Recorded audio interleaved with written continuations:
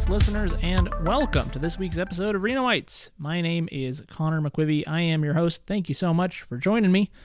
This week's episode is all about bikes, and not just bikes, but scooters and electronic bikes and bike sharing and bike infrastructure. I used to ride a bike when I lived in Portland, but I've never been much of a bike rider in Reno. This week's guest is Kai Plaskin from the Truckee Meadows Bicycle Alliance. Kai and I had a great conversation about what makes a city bikeable, what bike infrastructure looks like, why people don't ride bikes even though a lot of people want to. It was a really great conversation, and I think a really important one. As Reno is growing and changing, I think it's really important that we grow in the right way, and other forms of transportation besides just cars, I think need to play an important role in that. So, thank you so much for checking out the episode. Kai had a lot of good information for us. I hope you enjoy it. Before we get to the interview, as always, if you enjoy the show, please let people know about it. I'm always trying to spread the word. And if you have any guest suggestions, reach out. My email address is Connor, C-O-N-O-R, @Renoites.com.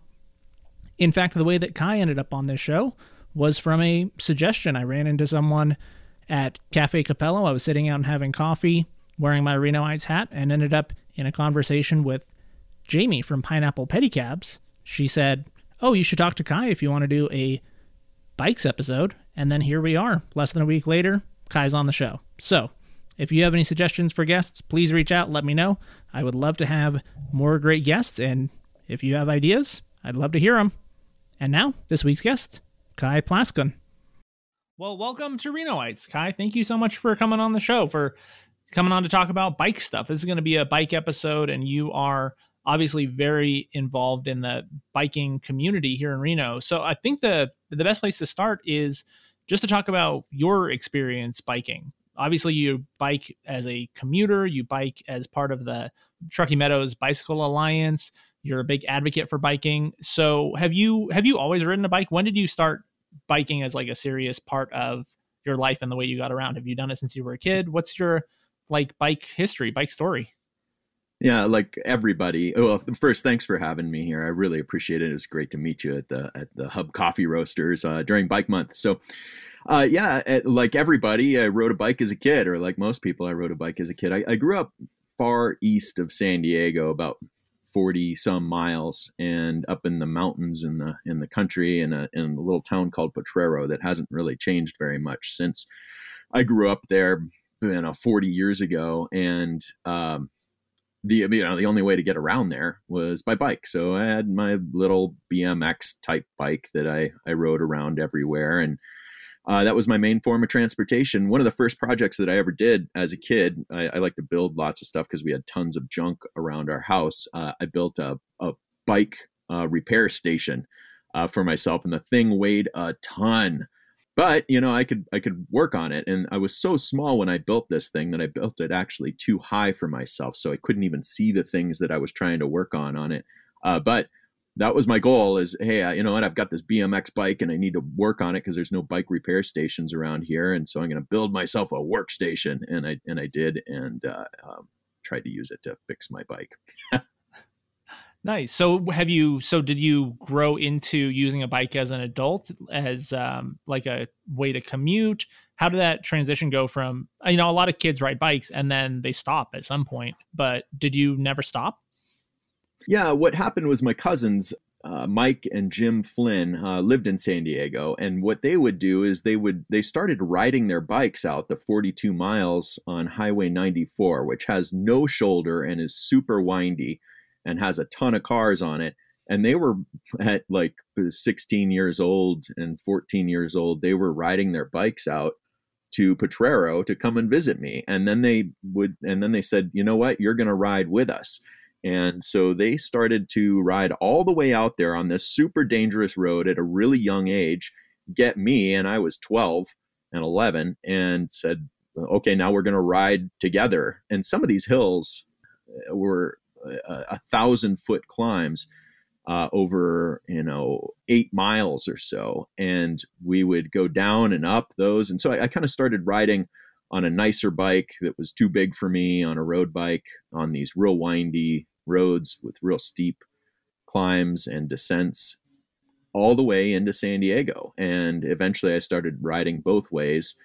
I never really commuted for work, but when I lived out there, way out in Potrero and in this countryside, and I would get bored of being out there, I would say, you know what, I'm going to ride to San Diego. So I jump on the bike and ride 40 some miles to San Diego and to my other house there. And so that's kind of how I got into it. I did ride the other direction towards a place called Campo often, and I would take my family out there often. This is back in the time when we had toe clips, which, you had a piece of leather strap around your foot and you strapped your foot into this thing with a cleat on it. If you didn't reach down fast enough, you were going to fall into traffic or off the side of the road. And like I said, there was no shoulder. So there were times when I fell out into the road and could have easily been killed, and other times when I fell on the other side into the dirt. So that was a pretty good introduction to, how to ride and do it safely in some really dangerous conditions. Mm-hmm. Yeah, I think there's these two different ideas of what biking is. At least for me, there's this idea of recreational biking, and that includes things like mountain biking and road biking, these long distances. And my experience, I don't really have any experience in that, but I did ride a bike regularly as a short distance city commuter. I lived in Portland for a few years, and I got rid of my car and got a bike. And that was my main way of getting around within a city. And I wonder a little about kind of the overlap of those two things. Are there people who generally do both? Do you think there are people who are maybe not interested in the exertion and the physical fitness aspect of these long, arduous rides, but they do want to use a bike to get around in town? And then on the flip side, are there people who don't necessarily want to deal with traffic in city streets and the hazards of driving in a city, but they like the longer distances and the outdoors aspect of being on a bike? What has your experience been with both of those things? And do you meet people who do both, or people lean towards one or the other? Do you see it the same way, that there's kind of these two different modes of biking and that they have some overlap, but also maybe people that are just dedicated to one or the other?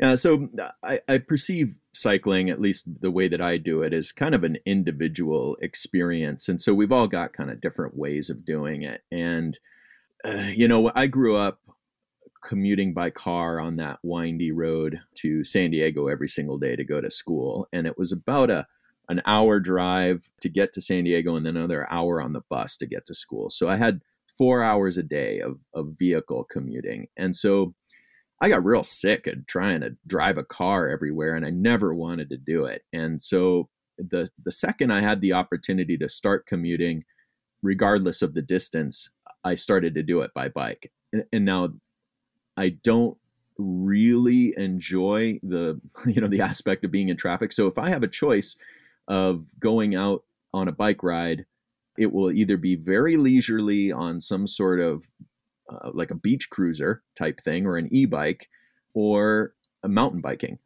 So, I'll still commute to work, and that's the primary way that I get to work, is I'll ride.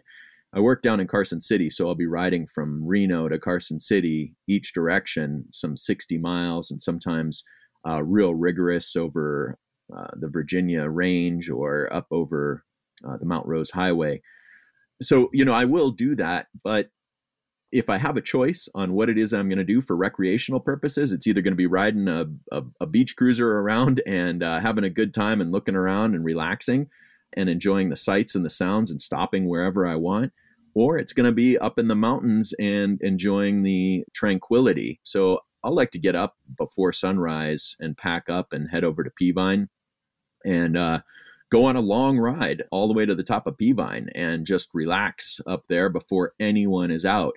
And it's just incredible to watch the city wake up from there. But really, to your point, I, like everybody else, some 60% of the public, understand that it's dangerous out there on the roads. Going out there on the road to recreate is not something that I particularly look forward to. I do enjoy the speed and being in traffic, but I just recently got, I think a lot of people have Strava, but I recently got a watch that tracks my heart rate. and it's got a stress meter on it, and which is basically related to your stress. And when I would ride down to Carson and then ride back, on my way back from Carson City, my heart rate would be real low, even though I'm exerting myself, just as much as I consider myself exerting myself in the city. From Carson City through Washoe Valley, where there's not a lot of traffic, my heart rate would be real low. But the second I hit Mount Rose Highway and started to get into real heavy traffic, my heart rate would go through the roof because I'm constantly looking around. My adrenaline's pumping because there's cars everywhere and it is dangerous and I feel like I'm going to die. Mm-hmm. And, and when I saw that, I was like, oh my God, look, when I get to Mount Rose Highway, I am really stressed out all of a sudden, and it's exhilarating and my adrenaline's pumping. And, maybe when I was younger, I took some pleasure in that, but not anymore. And I think that's kind of catapulted me more into this advocacy role, which I'm really new in, and I'm not sure I exactly fit here. But John McCann, who was the previous Truckee Meadows Bicycle Alliance president, I worked with him on one project on installing a bike rack, and he was just really impressed, I guess, with my enthusiasm and connections, and said that I would be a good fit. And so here I am. And so I think there's a lot of people that know a lot more about cycling and infrastructure, and I just happen to be in the right place at the right time and have a lot of enthusiasm and am willing to work with anybody. And I certainly don't have all the answers, but I do have the experience. And so that's how I ended up kind of where I am. Excellent. Yeah, I think you make a good point about the stress level of biking in certain circumstances, because to make people want to bike, I think it needs to be presented as something that's fun and that is leisurely, that it's a recreational activity, that it's not going to, be a bad experience. And when there's so much of the interaction between bikes and cars, or the infrastructure that we have that makes biking stressful or uncomfortable or dangerous, that's an immediate turnoff for a lot of people. So I'm curious what the Truckee Meadows Bicycle Alliance does. You mentioned its advocacy organization, so you're relatively new there, I guess. But what does TIMBA do, and what's kind of the history and what's their role in the biking community in Reno?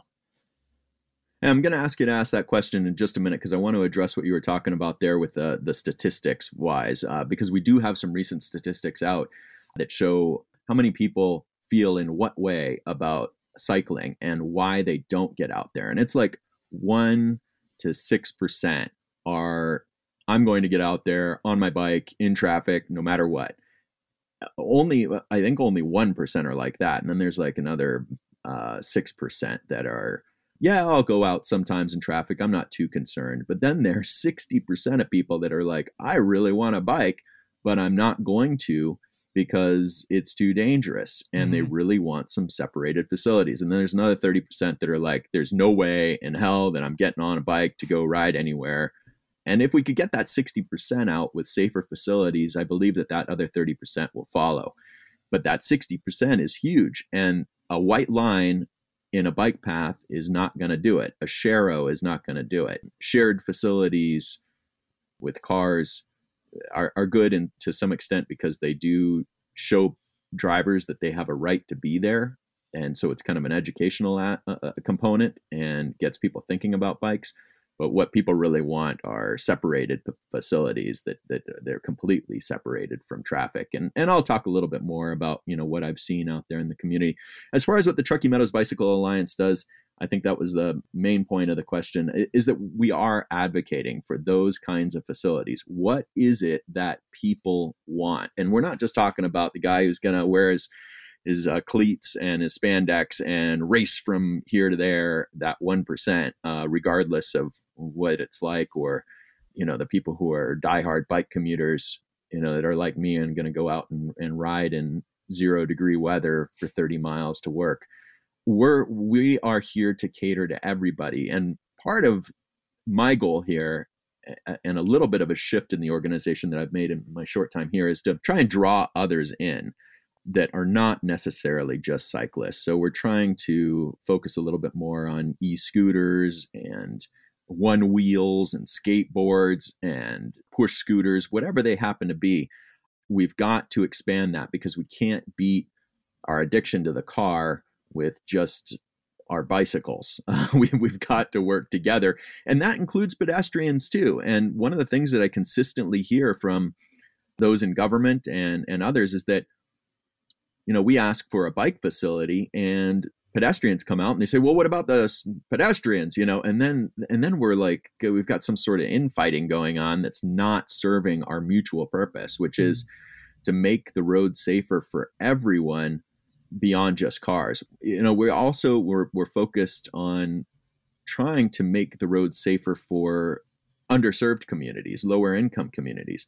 Up in Lake Tahoe, for instance, when there was e-scooters up there, they collected some data that showed that people in lower income communities were using the scooters to get to work. Instead of taking the bus, they jumped on the scooter and they would get to work. And it can be the same here in Reno. And what's neat about that is that the companies have recognized that there's an opportunity there. And so they've created programs for lower income folks as well. And we can talk a little bit more about that. If I go back to what we do at the Truckee Meadows Bicycle Alliance, it's that big shift from just bikes to really everything, which we call multimodal transportation.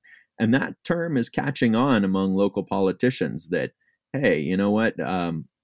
It's all of us together. And what I've been trying to do recently in some of our posts on the Truckee Meadows Bicycle Alliance Facebook page is emphasize that we are working together and that that we've got some serious addictions to cars. In my opinion, the car is the most influential economic influence on our society, from all the products that we produce to make a car, to even healthcare, where we're spewing tons of carcinogenic material into the air and then breathing it in, and then we've got a cancer epidemic. And then government is also addicted to it because we've got all this tax money coming in. So these are not tiny little problems to solve. They're huge problems, and it takes a concerted, cooperative effort to solve them. And that's what the Truckee Meadows Bicycle Alliance is here to do. Excellent. Yeah, I think that one of the other things that cars have affected is just the way that we build our cities too. Like this suburban sprawl, the way that cities have grown outwards and outwards and outwards is because this assumption that everyone has a car and everyone will be able to drive to where they need to go. And that has huge environmental impacts. Like density and height are much more effective ways to build cities without damaging the environment. When you're spread out over, miles and miles, because you assume everyone has a car, that leads to those kind of effects too. It's not just, urban sprawl and building way out in the middle of nowhere because we got a car that we can drive there, but it has social impacts well beyond that people live out in these communities way out in the middle of nowhere, and then they don't know their neighbors. They spend all this time in the car, wasting thousands of hours of their life with their foot on a gas pedal and hands on the steering wheel. And yeah, maybe electric cars can solve that, or autopilot, in the future or something like that. But is that really what we need? And then also to talk about the history of this just a little bit, the automobile is also what gave rise to fast food too. Mm-hmm. And there's a whole epidemic around fast food and obesity in this nation. So you're right. If we were living in denser communities in the city and able to ride our bikes, then we would we would have more time to cook ourselves healthier meals and be healthier because we're riding our bikes. And Reno is an amazing place for that. We've got, 362 days a year of sun, and meanwhile, in places like Portland, where you're from, Connor, or where you lived, it's rainy all the time, and for some reason, everybody's riding bikes there. It's all rainy, and here in Reno, it's very sunny, and not as many people are riding bikes, and they're still focused on the kind of the sprawl. So there's a big cultural shift that we've got to do, and it's not just here in Reno. Reno is probably the easiest place to make that cultural shift. But if we talk about down in Las Vegas, for instance, they got a really long way to go. There's bigger hurdles there as well. So, yeah, absolutely. Do you think that it's it's kind of a chicken and egg thing, right? So is it a cultural shift where we get people to start biking, and then if they are actively biking, they're going to be more likely to advocate for things like bike lanes and these infrastructure changes? Or is it a matter of we need to put these things in place so that people will be more comfortable biking, so that the on ramp into getting away from the car and using these multimodal forms of transportation is easier for people? Like, take away that fear and take away that danger, and you'll see more people actually doing it. Where do we start? Is it both of those things at the same time? What is Timba's approach to making that shift happen? Yeah, that's a good question, and one that I had not thought a lot about until just now when you're asking it. But I think that I do have at least my opinion as far as an answer is concerned. There's the typical early adopter of just about anything. In bicycling, the bicycle's been around for a long time, and there's been early adopters for a really long time, and we're kind of just sitting there being early adopters, and then there's not the mass adopters. And what's the difference there between, this ancient technology of riding a bike and, like, say, cell phones or whatever it happens to be that people just kind of pick up and run with? Why haven't people picked up and run with the bicycle? And I would say that there's this pressure of the danger of the cars that are out there. So it's not the same as early adopters for a cell phone, because if you picked up a cell phone, you weren't gonna, possibly get hit by a car. You're just you're using your cell phone. There's not this pressure and danger out there. So really, when I'm thinking about it, yes, it's the infrastructure, the safe infrastructure that needs to be in place before we're going to get that 60% of people to jump on the 100 million bikes that are out there in the United States right now. We're the second largest number of bicycles in the world. And I bet that the vast majority of those bicycles are sitting in a garage somewhere, and with flat tires, and people, we're thinking that they would get out on their bike, but they're not, because it's dangerous. So if you put in the safe infrastructure and more people start getting out, more people start seeing people getting out, then that's going to shift the culture.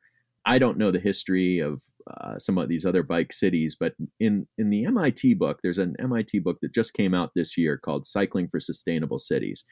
And one of our board members put together a presentation on it. And it showed that in Boulder, New York, I believe there are a couple other cities in this list, but when they put in separated bike paths, it led to a dramatic increase in the number of people out there cycling. So yes, it's got to be those facilities, and they got to be connected. So, we've got a couple of spots in Reno where you're riding along in a protected path, and then suddenly you're out in traffic again.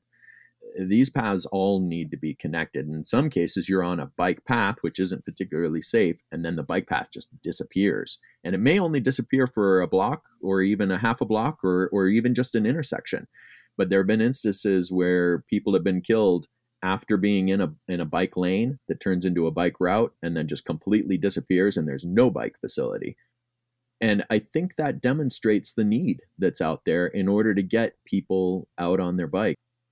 I think what you said earlier about this conflict between cars and bikes and pedestrians, and then maybe even some of these other multimodal forms of transportation, we've seen even here in Reno. So there's this Midtown has been heavily redeveloped, and they redid all the roads. I don't know the background on it, but was there some kind of conflict around, is there going to be parking, or is there going to be bikes, or is there going to be, roundabouts versus when all of that infrastructure was going into place in Midtown? I wasn't paying that much attention, but I'm guessing that you were. What was the experience there with working with the city, or seeing what the city was looking at as options and what they decided to do? And how does that fit into this whole bigger picture of making these safer paths for bikes and multimodal transportation here in Reno, in recent years? Yeah, so there's all this, competition between pedestrians and parking and cars and bikes. And it's like when you've got 90% of the roadway being taken up by cars, it's hard. And so there have been some grumblings over that time regarding parking. I taught radio for a little while here in Reno, and I had some students that worked on a story about that redevelopment. And they were shocked that there were no real bike facilities going in at all. It was just, hey, you have the right to be in the lane along with all the other cars that are stopped, and then you got to squeeze between traffic to get by.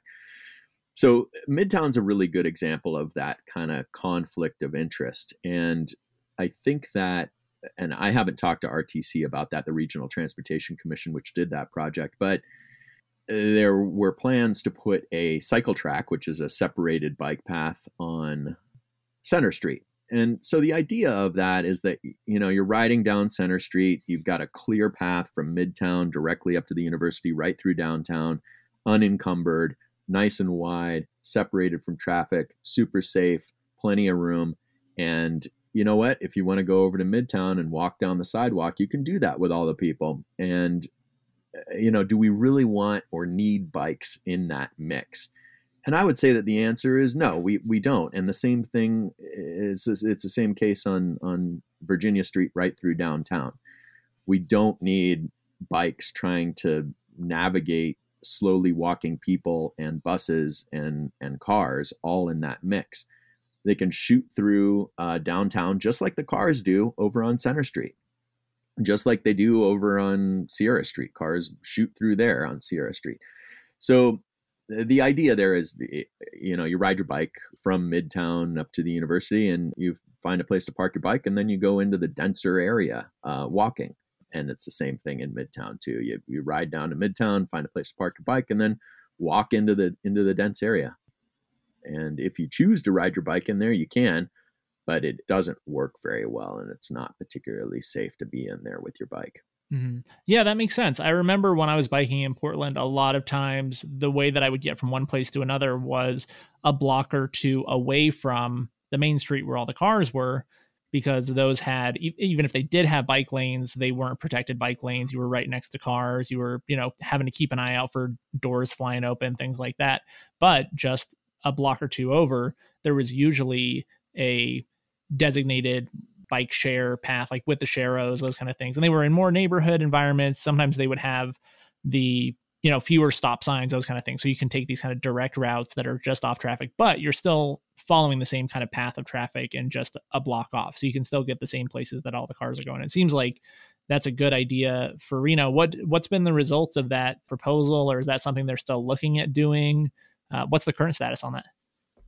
Yeah, so Center Street is a very hot topic at the moment. When I first came on, we did start to get some grumblings that the Center Street cycle track may be in trouble for some reason or another.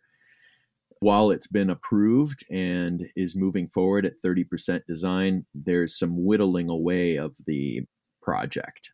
It was going to go from Moran Street all the way up to somewhere near the university. I'm not really sure exactly where, but between Moran and Cheney was cut out because there were concerns about having parking and not enough parking in the Midtown area. And so I drove the other day through there and I counted how many parking spots are here, and there were 18 parking spots. And so what I just recently told the RTC is, hey, you're going to forego bringing thousands of people safely into downtown and into Midtown for 18 parking spots? That doesn't make any sense. And I think that they see that. And I think that a lot of staff in the city and RTC also see that. There's also got to be some that don't.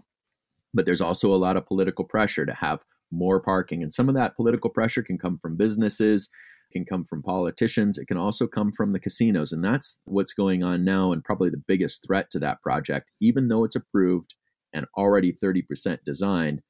After the fact, Caesars Entertainment, which runs the Row, which is Silver Legacy and Circus and another casino down there, they want the bikes to go down Virginia Street in front of their casino. So they're thinking, oh no, the cyclists are going to be riding on Center away from the casino and they won't get off and come into the casino.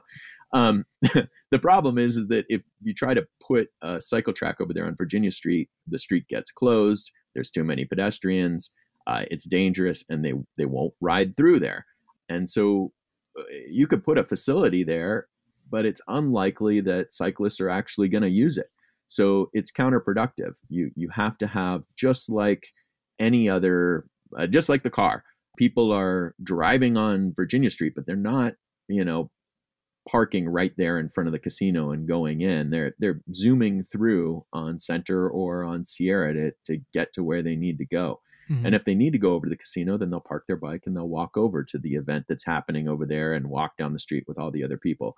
But it would just be a nightmare to have, just like in Midtown, some sort of Sharrow or even a separated path that's got 1,000 people walking on it, and you're going to try and keep people from walking on it because people are supposed to go on a bike. It just doesn't make sense. And to have that kind of political pressure and that interest in the money, it's a $13 million project, which might sound like a lot, but it's really not that much in terms of roads and cost. But to have a big player like Caesars Entertainment come in and try to stop an approved project that's already been studied for years and has been decided as the best option to get the most people on bikes into the area safely, to have them come in after the fact and try and change it is really disconcerting and unfortunate. And I really would appeal to the community and to Caesars Entertainment to back off of that approach, and for the community to put pressure on Caesars Entertainment to back off as well and stay in their lane. Focus on Virginia Street and keeping it kind of a walking, and maybe take your cool car to drive under the arch kind of area, mm-hmm. and let cyclists have the safe, speedy option to get into the area, because we've got infrastructure coming in. We've got scooters and e-bikes coming in, and they need a safe place to go. And you're not going to want to have a situation where e-bikes and e-scooters or cyclists are getting killed in front of your casino, which is a very serious threat. Yeah, that's frustrating that it seems like there is this good win-win option that brings more people to the downtown area, that makes it easier to get in and out of downtown on a bike.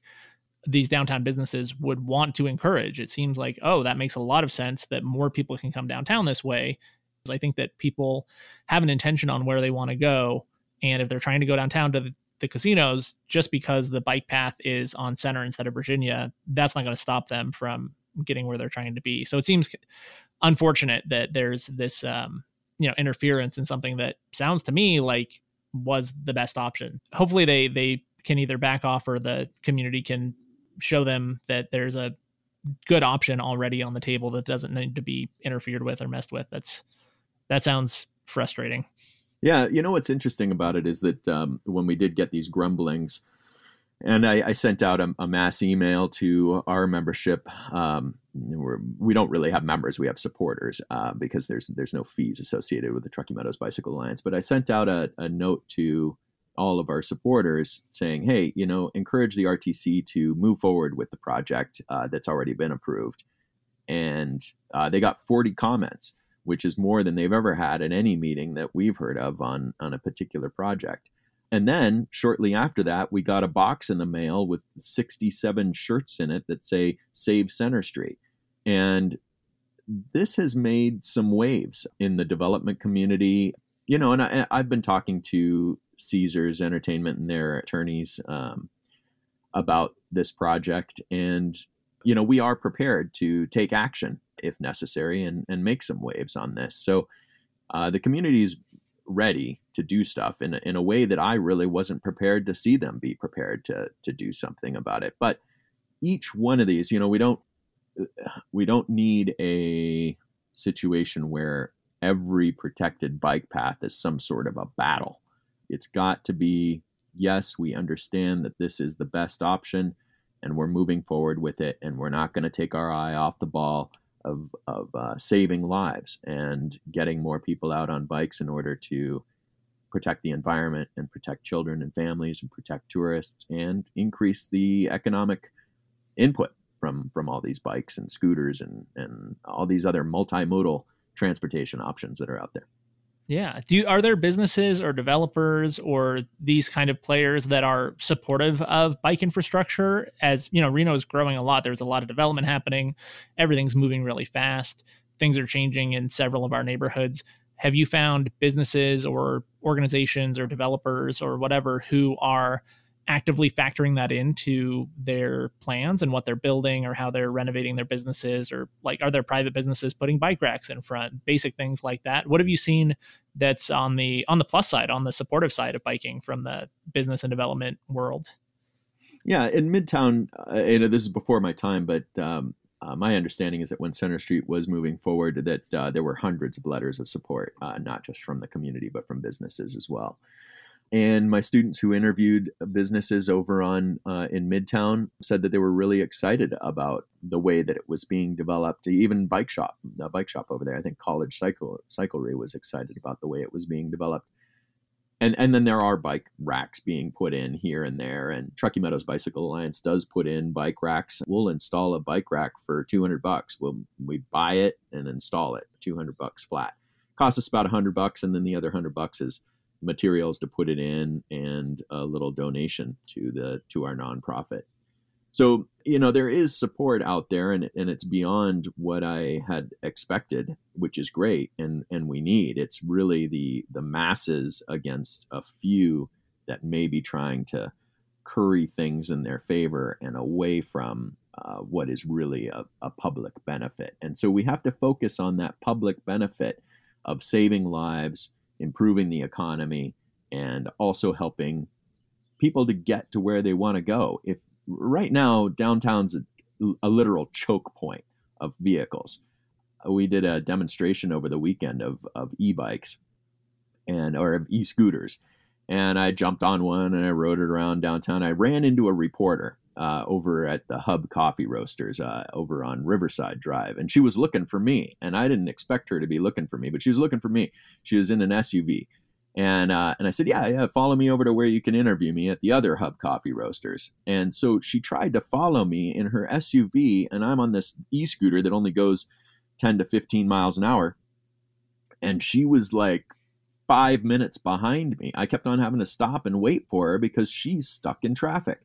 And people just don't want to go down there because they got to find parking and they're going to be stuck in traffic. And they might have an idea of where they want to park.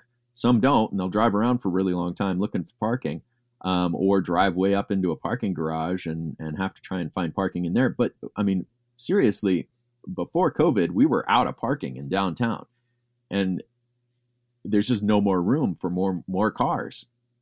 So that's got to be a part of this joint conversation that we're having with RTC, is that, yes, you built great roads for cars, but now there's not enough room for all the cars and all the people that want to be down there. And if we want to bring more people down there, then we need to figure out another way to get them there. And it's not going to be in a giant SUV with just themselves in it. It's got to be on a scooter or an e-bike or a regular bike or on a skateboard or a one wheel or whatever it happens to be. And there's got to be the facilities down there to do it. And they're way cheaper than roads. It costs like $13 million to do this mile of cycle track down there on Center Street. The same distance of highway costs $500 million to $1 billion. Is just ridiculous. So, it's just a no-brainer. You're saving a ton of money, bringing more people down who are going to spend way more money and reduce the frustration. And really, everybody's happy from my perspective. And so I think it's that conversation that has to happen. And that's the way that I approach these things when I'm talking to the Row or to Caesars, with the casinos and also the politicians, is that it's a no-brainer and it's a win-win for everybody. And this is the way that you need to look at it. And you're going to end up with more money in your pockets all the way around, a healthier environment and happier people. And so let's do this together. Right. And yeah, I think, do you think that the other forms of multimodal transportation besides bikes are a good kind of bridge to a environment that is less car focused for people who don't necessarily want to ride a bike, or they have concerns about a bike? Things like, as insignificant as it is or small an issue as it is, but things like wearing a helmet and messing up your hair, or like getting sweaty, or there's like bike theft is an issue, and that's not an issue with these ride shares. So, you don't have to worry about your, rental e-scooter being stolen because it's not yours. So do you think that these forms of e-bikes and multimodal transportation and ride share, are those kind of a key to bridging that gap between just the traditional biking community and what you actually want to see us turn into? Yeah, so people have been riding to work for centuries, and they manage to figure it out. And once you start to do it, it might be kind of a pain in the ass, excuse my language, when you first start. But then you figure it out, and you're like, wow, I'm saving a bunch of money. This is awesome. And I'm like not having to go to the gym anymore, and I get a bunch of fresh air, and I'm not, getting as sick or whatever. And so, yes, the e-bikes and e-scooters are a big shift. I never liked e-bikes, and I thought they were stupid. That was kind of this purist in me. That and my dad, who's 80, he bought himself a juicy e-bike, and the thing goes 30 miles an hour. It's like a motorcycle, and he doesn't jump on it because he'd kill himself. Now I use it, and I was just riding today, and I thought, yeah, if I rode this to work, I wouldn't even have to worry about putting on my spandex and riding really hard and stressing out in traffic. Things like a motorcycle. That really is an answer. I can wear my dress shoes on it. I don't have to put on my cleats to go fast enough to stay up with traffic and be safer. Mm-hmm. So yes, to your point, that is an answer, and I think that's the quick answer. I produced some videos for Colo TV when I used to work there about how to bike to work, and it was complicated. I had a bunch of clothes at work. I didn't have a shower. I had to put up my own clothes rack, and it was difficult. So you're right. E-scooters and e-bikes are the answer. And people up in Tahoe knew that when they had e-scooters up there, and we're going to see the exact same thing here in Reno. When Lime Bike was here, as controversial as it was, that bike share was extremely popular. I used to joke with my kids, hey, let's join a Lime Bike gang. We got to get all our friends out. And we'd see large groups of people riding Lime bikes, and we'd laugh that there's a Lime Bike gang. And I think that what we're going to see is some heavy competition for these scooter and e-bike shares. Bird estimates that with a population of 250,000, that there is demand for over 1,000 scooters in Reno. And we're up at 380,000, I think, or something like that, our population up here. So this city can support way more than 1,000. And it's going to be incremental, that happening.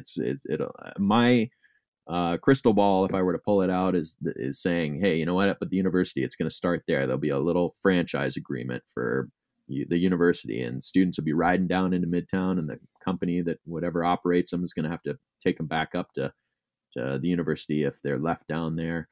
But then it'll expand to Midtown, go to Southwest, go over to Sparks. Sparks is very eager. So is Carson City to have these in place. So I think that everyone understands what the future is, and we would like it to move as fast as possible. So we've entered into those conversations. The e-bike companies and the e-scooter companies are the ones starting the conversation. So that came to us and said, hey, what do we need to do? And they've gone to the cities too and said, what do we need to do? And the cities are like, I don't know, because they're like, scooter and bike share, it didn't really work out last time. We had a really horrible experience. And so they came to us and said, hey, what do we need to do? And I think that we've got that ball rolling now. We had a meeting with the mayor.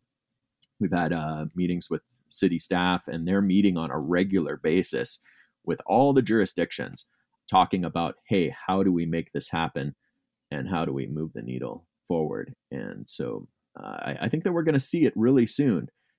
The concerns that were in the paper recently about e-scooters and e-bikes is that they were concerned that about the financial viability here. And I think what's missing from that conversation is that back then, when Lime Bike was here, it was just these analog bikes. You had to pedal it to go somewhere. And those bikes were never really a part of the financial viability. E-scooters had to be a part of that financial viability, because the e-scooters are the money maker, and the bikes are the bonus. They're money losers for companies. They break all the time. There's so many moving parts. They move so fast. There's just a lot of problems with those. And so they are a bonus for the community, but the e-scooters are where the money's at. And Reno didn't implement that, the e-scooters. There were some problems with legislation at the time and questions about whether it was legal or not. Now it is. And that makes this market very appealing. And it's already working in other cities. Like I think in Boise is one of them that some of the companies have mentioned. I think there might be another city in Texas, but this is an extremely appealing market. The reasons why are we're a university town and we're a tourist town. Both of those things make e-scooters very appealing. People want to get as many places as possible, as quickly as possible, and a car isn't going to do it. It's just not going to do it anymore. There's too many people. So that's why the companies want to be here. And they estimate that it could generate $2.2 million. That's from Bird, $2.2 million in annual revenue for the jurisdictions here. And that's a low estimate. So when we're talking about financial viability, we're talking about not just financially viable, but producing money for the public. And, that's with the companies also taking a cut too and being happy. So yeah, again, good news all the way around. Yeah, that's good to hear. I was going to ask you about what the kind of lessons learned from the Lime bike thing. And it sounds like part of it is just having the right product for the people, that the most profitable thing that actually helps people get around. The Lime bikes were cool, but there are people who don't want to pedal. So having the scooters as an option and the e-bikes seems like it'll be more successful. But there was also some I guess like pushback. Were there people locally who challenged it? I know when I've lived in cities that have had the scooters, there were, people complaining about them being on the sidewalk. And I know we had issues with Lime bikes being vandalized or thrown in the river, that kind of thing. What's the kind of public piece of that? So we know that the Bird wants to move into Reno and there's these companies that want to be here. And now it sounds like the city is more amenable to it and they've adjusted the laws. But what have you heard from people that are hesitant or have reservations or concerns or whatever? And what do you tell to them? Yeah, so I think that all the concerns are extremely valid. And what's changed, because the technology changes over time and very, very quickly in this sector, is that there's an educational element. And if you've ever ridden a scooter and you turn on the app, then it gives you a little lesson on what to do and what not to do right away, which, they've learned from that. And they have a lot of experience now with not having docks for the scooters, how to educate the public on how to respect this benefit that the community has. And there's always going to be people who don't respect these vehicles. So they will be left out in the road or on the sidewalk. And I think that community perception is probably going to be rare when it happens, but we tend to remember negative things. It's important to recognize that we're all in this together. And if a scooter is left somewhere where it shouldn't be, or an e-bike is left somewhere where it shouldn't be, then we need to pick it up and move it. And there are going to be people who throw these pieces of expensive equipment in the river. And then we got to go and fish it out. The companies will be responsible for that. And I think that a lot of these things, they have worked out. They weigh a lot. And so it'll be hard to really throw them in the river and stuff. So I don't think it's as big of a problem as we perceive it to be. It is a concern. But again, we are all in this together. And if we want those benefits of people being able to move around quickly in downtown, then we're going to need to all be on the same page as far as what we need to do when something isn't right, which is step up. And, just like if you were walking down the sidewalk and you saw some trash on Riverside Drive, you'd pick it up and throw it in the trash bin. Same thing if you see an e-scooter laying in the middle of the sidewalk, you're going to pick it up and you're going to move it. I think there's more community discussion that needs to happen around that. It's not these discussions aren't, no, we're not bringing them here because they might get left on the sidewalk. I think that everybody is open to having discussions and being educated about them and what has changed over time. Dockless is one that is very important for us to talk about a little bit more, which is accessibility of these scooters in lower income communities. And I believe that the companies have recognized that not having docks, that's a place where you kind of take your scooter and you got to put it in there in order to get charged. Not having docks improves access to these vehicles, which is very important for some populations. And that's part of what the Truckee Meadows Bicycle Alliance is all about. You can put in a bicycle facility or put an e-scooter somewhere, but if you can't access it, it's not going to get used. So that's an important element. If we have docks and the scooters have to be put in them, are they accessible? And the chances is that no, because you can't set up 3 scooters or 4 scooters in as many places when you have to have a dock. And so while there might be people with those concerns saying we have to have a dock because it might get left on the sidewalk, that's not going to work, because the docks don't prevent scooters from getting left on the sidewalk. And it's also, the dock is preventing people from accessing these scooters or e-bikes in the communities where they're needed the most. And that's an important element of whatever agreement the cities enter with these companies, is that we need these vehicles distributed equitably. And that's something that our board member, Manny Becerra, has really emphasized, is that we can't just put all the scooters downtown or e-bikes downtown. We need to put them in some other areas, maybe along the river or over near Audie Boulevard, where there's going to be a new separated bike path over there from traffic. And so people will want to be able to ride to their work downtown. And if you force these docks to be everywhere, they're just not going to have access. So those are all really important elements. And again, that we can address. We just have to know what they are. And I would really encourage anyone who has concerns to reach out to the Truckee Meadows Bicycle Alliance. You can write to info@bikewasho.org. And we'll get right back to you with what those answers are. If we don't have them, we'll figure it out. And if nothing else, we put it in a franchise agreement. Hey, this is a concern that you need to think about. Another concern that has been brought up is speed in particular areas. And I think what we learned over the demo over the weekend is that these bikes and e-scooters have the companies have the ability to reduce their speed or completely eliminate them from an area. So if we didn't want them on Virginia Street, for instance, or we didn't want them in a parking garage, you can do geofencing down to the block level, even just the width of a street.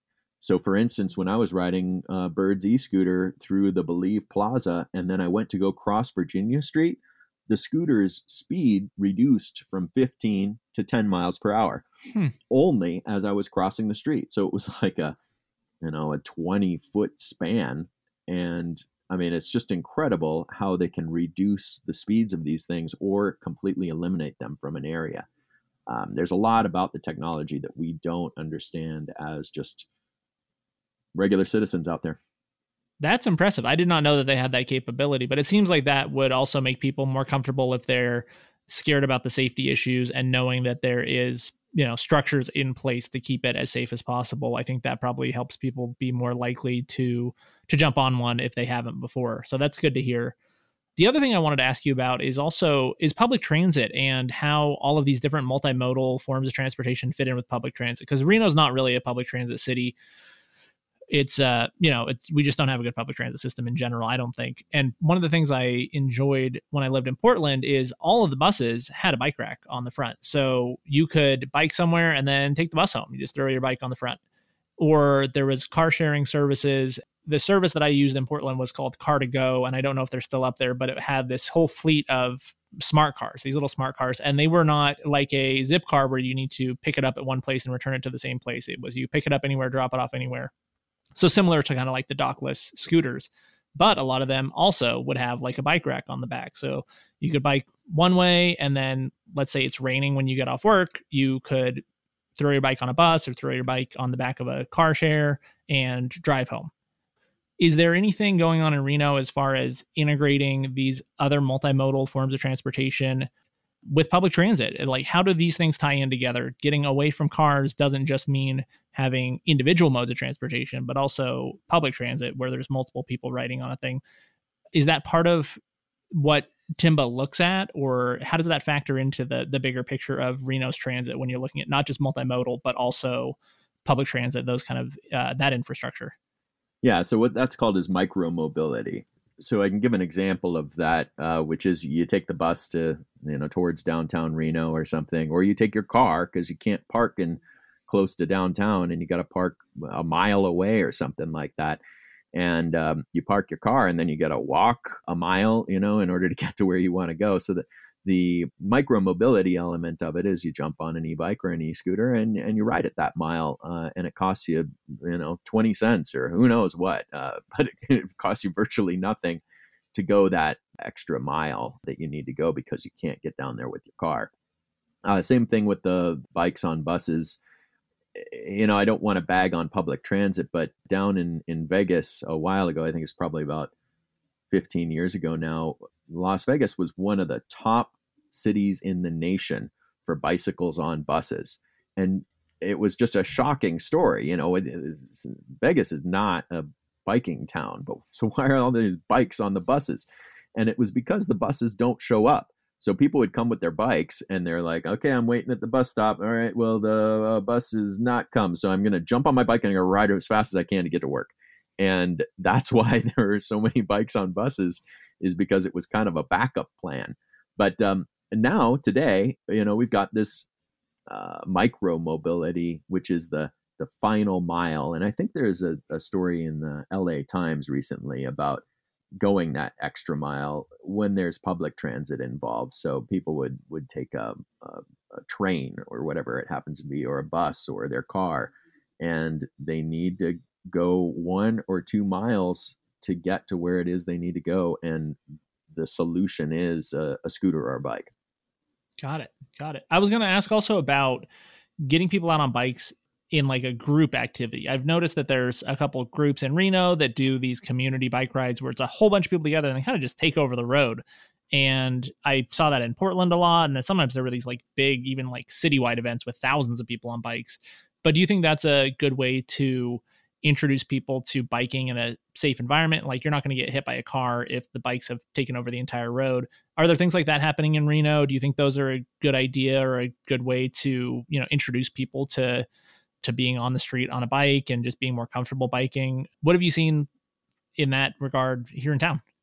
Yeah, I feel like the number of events like that are pretty rare. The previous Truckee Meadows Bicycle Alliance president often held events like that to introduce people to biking, and it did definitely feel safer when I participated in those, to be in a large group with a whole bunch of blinky lights at night. And yeah, that is a great way to introduce people to safer facilities. I haven't seen as many events like that as I think that we could be having and would like to have. And we do have a much larger board at the Truckee Meadows Bicycle Alliance now, and we do have a community calendar that we've just developed this year for bike events. And we hope to keep that going beyond just Bike Month, which we're in now. You can find that at our website, bikewashoe.org. And so we do hope to have more of these kind of family and community events. Recently, I was up at one of them that was at a school at Billinghurst Middle School, and the cyclists these kids did take over the road. As far as the safety element was concerned, I think there's an education element for the cyclists there too, on staying to the right and how to ride safely. There's a great documentary out of Amsterdam on the kids who have been riding their bikes as a way to get to school for decades and how they interact with one another in a socially respectable way. And it's just incredible. There's cyclists that have been riding their entire lives and have never seen this kind of social interaction on a bicycle where everybody kind of knows what everybody else is doing and does it safely. And I think that we've got miles to go in that kind of realm of how do we interact together on bikes so that we're not putting each other in danger. And the Washoe County School District and RTC have done a good job during Bike Month in particular, bringing out kids to bike together, and they really enjoy it and they get really enthusiastic about it. You mean I get to get out on my bike with my friends, and they absolutely love it. So yes, there's that social element. And like I said before, when we had Lime Bike here, there were these Lime bike gangs. And I think that kind of speaks to the number of bikes that are sitting in people's garages with flat tires. They're not ready to go. But when there's a bike share program out there, people are like, that bike's ready to go. And if that one's not ready to go, then the one right next to it will probably be ready to go. And they want to be out there. They just don't have the ability to do it right now because their bike needs some repair. The number of bikes that are going into the Reno Bike Project and Kiwanis program, they're like brand new bikes often that just have a flat tire. Somebody bought it and never used it because it got a flat, and they don't know how to change it, don't know where to get it changed, can't afford to change it. And so when you can get on a bike for $1 and go ride it because it's ready to go, then you do it. And the popularity is there, and we've already seen it in Reno. Yeah, so it sounds like it's just a matter of making it really, really easy for people to bike. That, like you said, people want to bike, but they have these fears or reservations. But if you just make it safe and make it easy, people do it, right? Yeah, it sounds like I've convinced you. Yeah. I mean, I'm a prime example. I moved back to Reno a few years ago, and I hadn't had a bike for a couple of years because I lived in the Bay Area, and I didn't bike very much because I worked, in the city. I lived in Oakland, and I would bike occasionally, but there was too much traffic, and it was dangerous. So I moved home to Reno, and I got a bike here, and just like many people, it sat in my basement for most of its life. Part of that was just this extra hurdle of even as little as hauling it up from the basement up the stairs and getting a lock and a helmet and putting everything in a backpack, and just like these minor things that, extra couple minutes.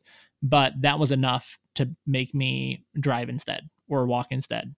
So I think that you're right on about just making it easy enough that there is no barrier. Because when the Lime bikes were here, they were right across the street from my apartment. And that would be much more likely for me now to just hop on a Lime bike than to, schlep a bike that may have a flat tire out of my basement and fix a flat and those kind of things. Do you think that is the bike sharing going to overtake personal bike ownership for a lot of these people that are just casual, multimodal commuters? Or do you think that there's still a big future for people investing in their own bikes and their own equipment? Do you think that is a potential still growing market and a way to steer people into bike culture with actually, owning and caring about their own bikes? I don't know the answer to that. I think that right now demand is so high for electric bikes and electric scooters that if you were to go and talk to any bike shop, Pedigo, for instance, sells really great, easy to use bikes that have nice big wide tires and big seats, and you're sitting nice and upright and feel very safe. I think that if you talk to them, they're selling 5 a day when it's sunny out. I think that people will ride shared ones and then decide that they want their own, and that's going to increase sales among all these shops. So I believe that they support bringing scooter and bike share to Reno because they recognize that it's going to make it safer for their customers when there's more people out, for one, but that it's also going to drive business to them because there'll be people who probably wouldn't have tried one, may not have considered it, and then they're going to go out and they're going to try it, and they're going to recognize that, hey, you know what? If I've got one of these, I don't need to drive my stupid car to downtown and try and figure out what to do with it. I can zoom over there and be done with it, lock it up. And so, yes, I do believe that the demand will continue and that the two aren't mutually exclusive, e-bikes and personal e-bikes and e-bike share. Awesome. Bike theft is a huge problem too. And I think, I don't know how bad it is in Reno. I know in places that I've lived, it has been one of the things that stops people from buying a bike or from riding a bike regularly is this constant fear that it's going to get stolen. And that happens. And sometimes it's just a matter of knowing how to lock your bike up properly, making sure you have, the right equipment to lock your bike up and a safe place to put it, those kind of things. Is that a real concern, do you think, of a lot of people, and how do we address it? Yeah, definitely those few things. The harder any bike can get stolen, but the harder you make it to get stolen, the less likely it is to get stolen. I've had a lot of bikes stolen. I had one that I had been riding since high school and moved up here to Reno, and it was my daily commuter bike. And one day I didn't lock it up, and then it got stolen, from right in front of my house. And I've also had bad locks too. I had one that I had bought that was really cheap, and you could cut it with scissors, like it was like a rope inside of some plastic or something. And of course, somebody I had it locked up in front of the Grand Sierra Resort when I was visiting my dad, and somebody cut it and stole it. Yeah, of course, that's a big concern. I think there are some various methods that governments are using. I think down in Sacramento, I saw a sign that said one of these bikes is being tracked, and so if you steal it, then they're going to know where you are and going to get you. So that's a deterrent, and I think the more kind of deterrents that we have, the better. And we also need to focus on those who may be trying to steal, because as long as the demand is there, they will get stolen. And if we can kind of direct that focus away from the stealing and maybe some other kind of economic incentive, for instance, teaching how to repair and how to sell bikes, because we've got this incredible number of bikes in Reno from Burning Man that are broken. And I'm going to tell a story really quickly just to kind of give you an example. Is I was out there at Burning Man one time, and I went to go to sleep, and all I had was a tarp. I didn't have anything else to sleep in. I didn't have like a fancy RV or anything. I had like a camp stove and a tarp. So right before I went to sleep under my tarp, I looked out on the playa and I saw Robot Heart, which was some kind of a dance club thing. And they were having a great time. They were just kind of getting started. And I went to sleep, and I woke up in the morning after sleeping under my tarp with my earplugs in, and I saw where Robot Heart was a giant pile of bikes. So I rode my bike out there, way out there in the playa, and started fixing these bikes. Didn't have anything else to do, I guess, or something. I just liked doing it. So I started fixing bikes, and then people started showing up with broken bikes and taking the fixed bikes. And then I had more, and eventually, and they just kept on coming. And I had this kind of deep playa bike repair thing going on out in the middle of nowhere. And at the end of Burning Man, there's just from what I've heard, there's hundreds and hundreds, maybe even thousands of broken bikes. Mm-hmm. And a lot of them come here to Reno.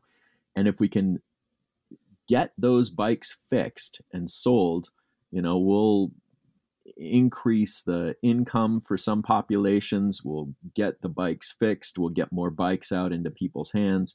And it's another win-win all the way around. And maybe have fewer bikes stolen, because working bikes aren't as in high demand because we've got lots of working bikes out there. So one of the things that the Truckee Meadows Bicycle Alliance would like to do, at least that I would like to do, and I've kind of been exploring a little bit, is how to put some repair stations along the river or in some other areas of town, so that people who don't have tools or may have lost tools can fix bikes. We could just give away broken bikes and say, fix it. Here's some stuff. Also, to speak to that point a little bit of broken bikes, the Truckee Meadows Bicycle Alliance has also applied for a grant from Renown to have a mobile bike repair station. So what we could do with that is teach people how to repair bikes in low-income communities, in tourist areas, wherever it happens to be. We can ride up with our mobile repair bicycle and fix things. I think that's an important element to reducing the number of bikes that are stolen, which is a major frustration for people. I was down at the river one time. I'll tell you another story. And I was hanging out by one of the pubs down there, and I was standing by the river. I wasn't having anything to drink, but some pregnant lady came running out of the bar, and she's like, "Hey, my bike!" And some guy's riding away on his bike, on this pregnant lady's bike. And I'm standing there, and I have my bike, and I'm thinking, I guess I could follow him. What am I going to do? Like, follow him and then, I don't know, like jump on him and tackle him and steal the stolen bike? I don't know. So I start to follow the guy down the street, and he like takes off his shirt, and I'm kind of like parallel riding on a side street and watching him between the cars and stuff. And I see him take off his shirt so he could, not be recognized, because if somebody called the cops, then he'd be, hey, he's wearing a black shirt, and this guy's wearing a white shirt or something. And so I called the police, and so then the police are live on the phone with me, and the guy's riding down the street, and he's riding really far away from me now because I had to kind of stay back, and the police all kind of were zeroing in on the area, and I see the guy turn a corner, and at the same time as he turns a corner, a police officer also turns the corner, coming the same, the opposite direction. And I thought, how did they not see this guy? And so I ride as fast as I can towards where I last saw the guy, and the cops come riding up to me, and they're like, "Where is he?" They're all angry, and I'm like, "I don't know." And so I ride up to where the guy is, and where I last saw him, and I ride past where he was, and he disappeared into thin air. And I thought, wait a minute, there's a pawn shop right there. So I go to the pawn shop, and I'm like, I wonder if the guy's in there. That would be really weird. And I walk into the pawn shop, and I'm like, hey, did you guys see somebody with a bike? And then like the guy's right there, and then there's the bike, and I'm like, ah! And so I run out of the store, and then the cops are there at the pawn shop too in the parking lot, and I'm like, hey, he's in there, and he like comes out, and they tackle him, and it was a big scene. It ended up being the pregnant lady who was the wife of a firefighter, and so it was a good thing. But I would prefer that people don't end up in jail from stealing bikes. I would prefer that they get an education on how to fix a bike and sell it. That to me, that's like a small business person there in the making. Mm-hmm. Yeah, well, I mean, it sounds like the solution for, and this is much bigger than just bikes, but I think the reason theft happens is because people are desperate and things are scarce. And for bikes, when, like you said, we have more bikes in this country than almost anywhere, there's millions and millions and millions of them. It makes more sense to defeat bike theft by just making a certain number of bikes, free or available or cheap or repairable or whatever, so that the incentive to steal kind of goes away. Obviously, like more expensive bikes are going to be targeted, things like that. But bikes that get stolen are not always expensive bikes. I think it's this like, crimes of opportunity sometimes. And if we just take away that incentive by making a basic bike, something that almost anyone can just get or fix, that seems to be a good way to address the theft issue. Mm-hmm.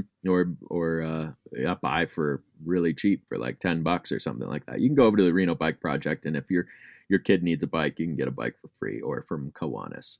But what we do need, where are these needs? We need safe places for people to ride, and we need scooter share, and we also need a whole bunch of bikes to be fixed.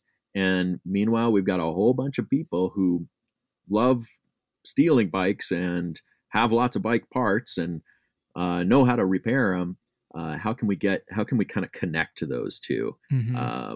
Make sure that they have the education and the tools that they need to be able to fix the bikes, and then be able to sell those, and also empower them to sell. So, once you have a bike and you've repaired it, how do you sell it? If you don't have a cell phone, or you don't have some sort of a Craigslist account or something like that, how do you sell, or an address to go to buy a bike?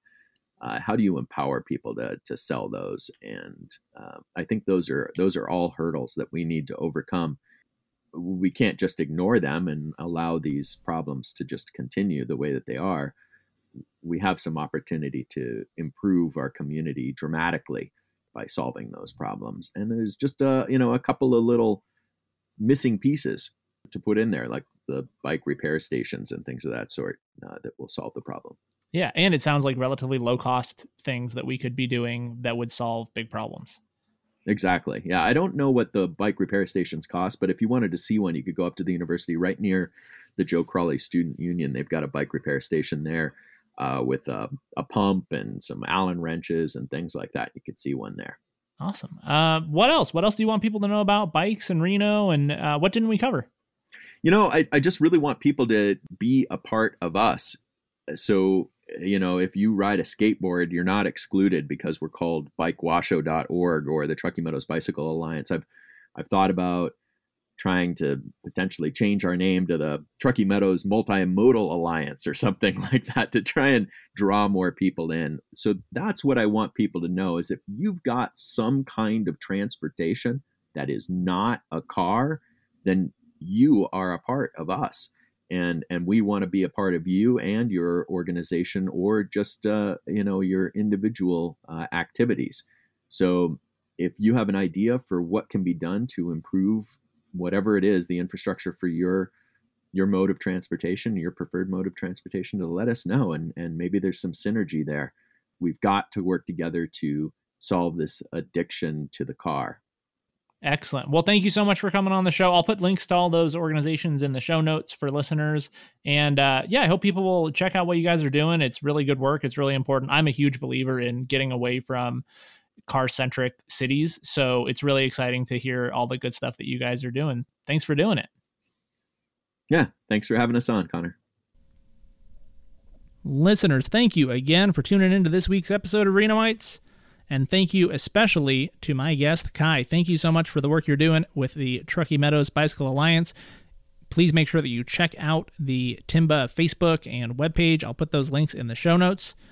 And again, if you have any feedback for me, feel free to reach out by email. Follow me on social media. You can find me at Reno-ites on Facebook and Instagram. And if you have a moment, I would love for you to leave me a review on your podcast app of choice, especially Apple Podcasts. Those reviews can help people find the show. And, if you give me 5 stars, people are more likely to listen. I really appreciate it. Until next week.